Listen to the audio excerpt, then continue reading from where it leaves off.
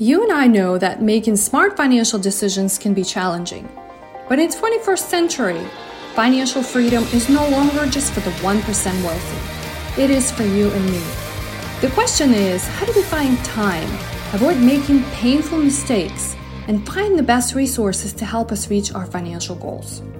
Join me on my journey helping busy families figure out how they can gain financial confidence and clarity, get actionable tips, and learn from the best experts on how to stop trading time for money.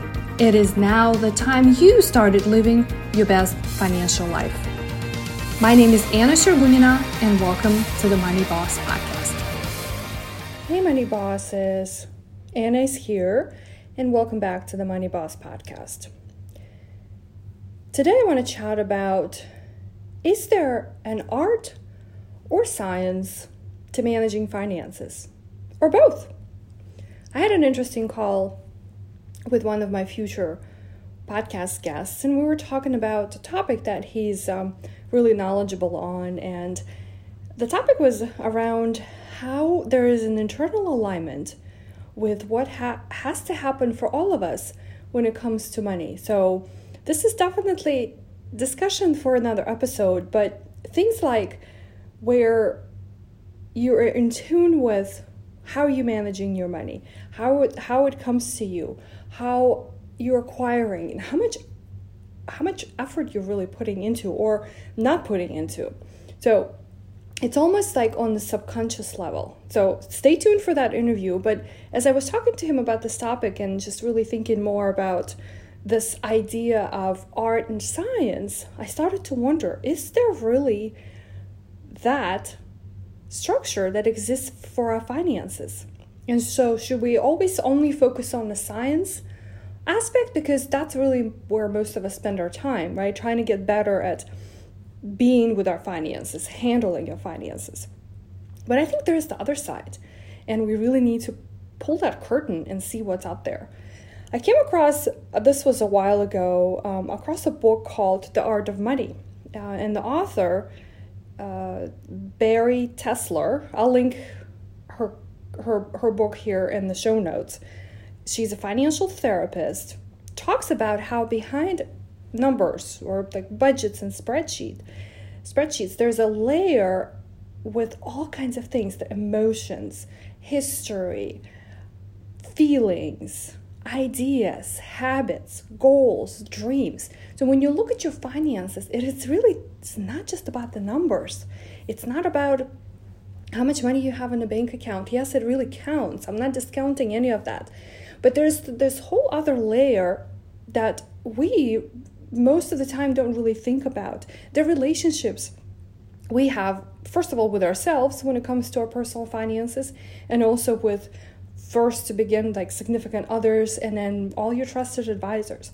So I think it's a really, really interesting topic. And behavioral finance has been something that I've always been fascinated by ever since I started practicing, financial planning advice. And it really just allows to see, like, what are those irrational decisions that we make and why, really kind of dig deeper and understand why.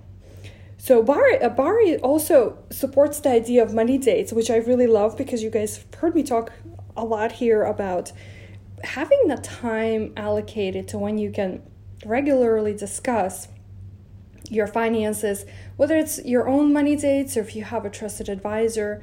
I think it's a great practice to kind of really step out of just like, here are the hardcore numbers, here's how much we made or saved, and really focus on, the touchy-feely part of our finances.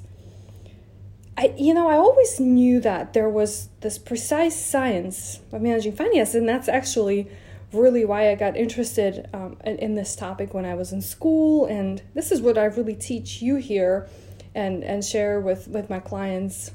But I think we really need to step out, and I also start to see this, and have been for years, that every client is different. Every one of you out here listening is different, and we come from different backgrounds, we come from different upbringings, but at the end of the day, we're all going to be making financial decisions. So that's how we really tap in into this somewhat really not talked a lot about in the personal finance world, the art of actually managing your finances. So do actually check out Barry Tesler's book, The Art of Money. It has a lot of different interesting points. But today I wanted to maybe share with you a few techniques that I found to be helpful. And I see, a lot of clients practice as well. So I'm going to share just 3, fairly simple. So don't overthink it. So number 1 would be gratitude. And I think a lot of people don't realize how gratitude can take you way, way, way, way, way out there where you haven't really thought was possible to get. And when it comes to personal finances, I recommend that you write down once a day. If you have a practice of keeping a journal, you can just probably have a little section there, and just write 3 things that you're grateful for that day around your finances. And it could be things like, hey, today I'm grateful that I was able to buy a cup of coffee, or today I'm grateful that the stock market had a great return, or today I'm grateful that a paycheck came into my bank account. I mean, these are just simple things. It could be an endless list of thoughts you have, but the idea is when you start to do this consistently, your mind, right? You create these grooves in your mind. Your mind starts to go there. Your mind starts to wonder. Your mind starts to look for these things. So next thing you know, when a hard situation arrives, you're going to be handling it in a much, much, much different way. So I know I've practiced this gratitude not only with personal finances, but just anything really in your life. And I usually write 10 things that I'm grateful for. So start with 3, okay? All right, my number 2 is to really look at your schedule, if you have a calendar that you really live your life by, and put priorities on your daily, weekly, monthly, and yearly. Okay, so start small, daily, weekly, monthly. And then if you want to think that far in advance, yearly money tasks. So they start to feel to you like they're rich, creative, thought through self-care practices. So it's not a chore. Just like appointments you have on your calendar. I don't know, maybe for some of you it's a chore. Like if you have to go see a doctor for your annual physical, or if you have to, just think of it as more of things that are actually getting you there, getting you somewhere, not just, hey, this is the chore I have to do. I have to pay my monthly bills once a month. I have to check in all of my balances. It's not the mindset of I have to. It's the mindset of, wow, these are the things that actually really get me exciting. So I found it useful is when you actually have the priorities. And the only way for me personally to put priority on anything is to actually get it on my calendar. So start with that. Maybe you can start with monthly, right? And then kind of work it backwards. Say, all right, once a month I'm dedicating this time. Weekly, we just talked about money dates. And this is my point number 3 is learn how to have those money dates. And money dates are really conversations. It could be something very informal. Please don't think that I have these formal conversations with my significant other. No, we don't. It really comes at random times, but it does come. And we do make an effort to really sit down and have a conversation, okay? So if you wanted to kind of have those self-care practices on a weekly basis, then put it on your calendar. It could be something over a glass of wine or a cup of coffee. But it's something that brings you closer together, whether it's just you, your business partner, right, if you have one, and then of course your family. So I've been a huge fan of these money dates and been talking about them because they really start to create these shifts for you where, again, just like anything, the art is the creative part of this.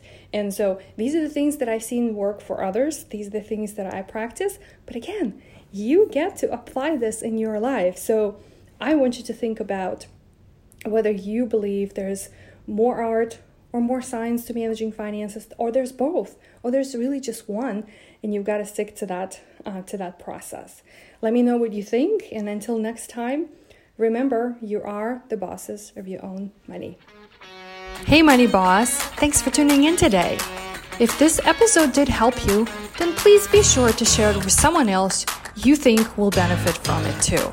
After all, smart financial decisions are for everyone. So don't be greedy. I hope I can help you even further by sharing with you how thousands of clients I worked with in my career over the last 16 years created their very own successful financial lives on their terms.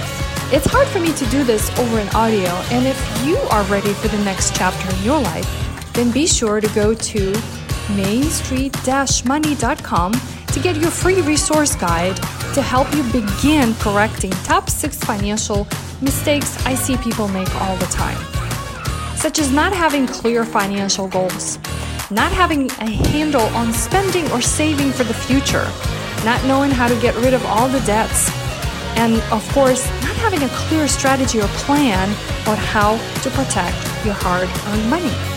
Until next time, remember, you are the boss of your money.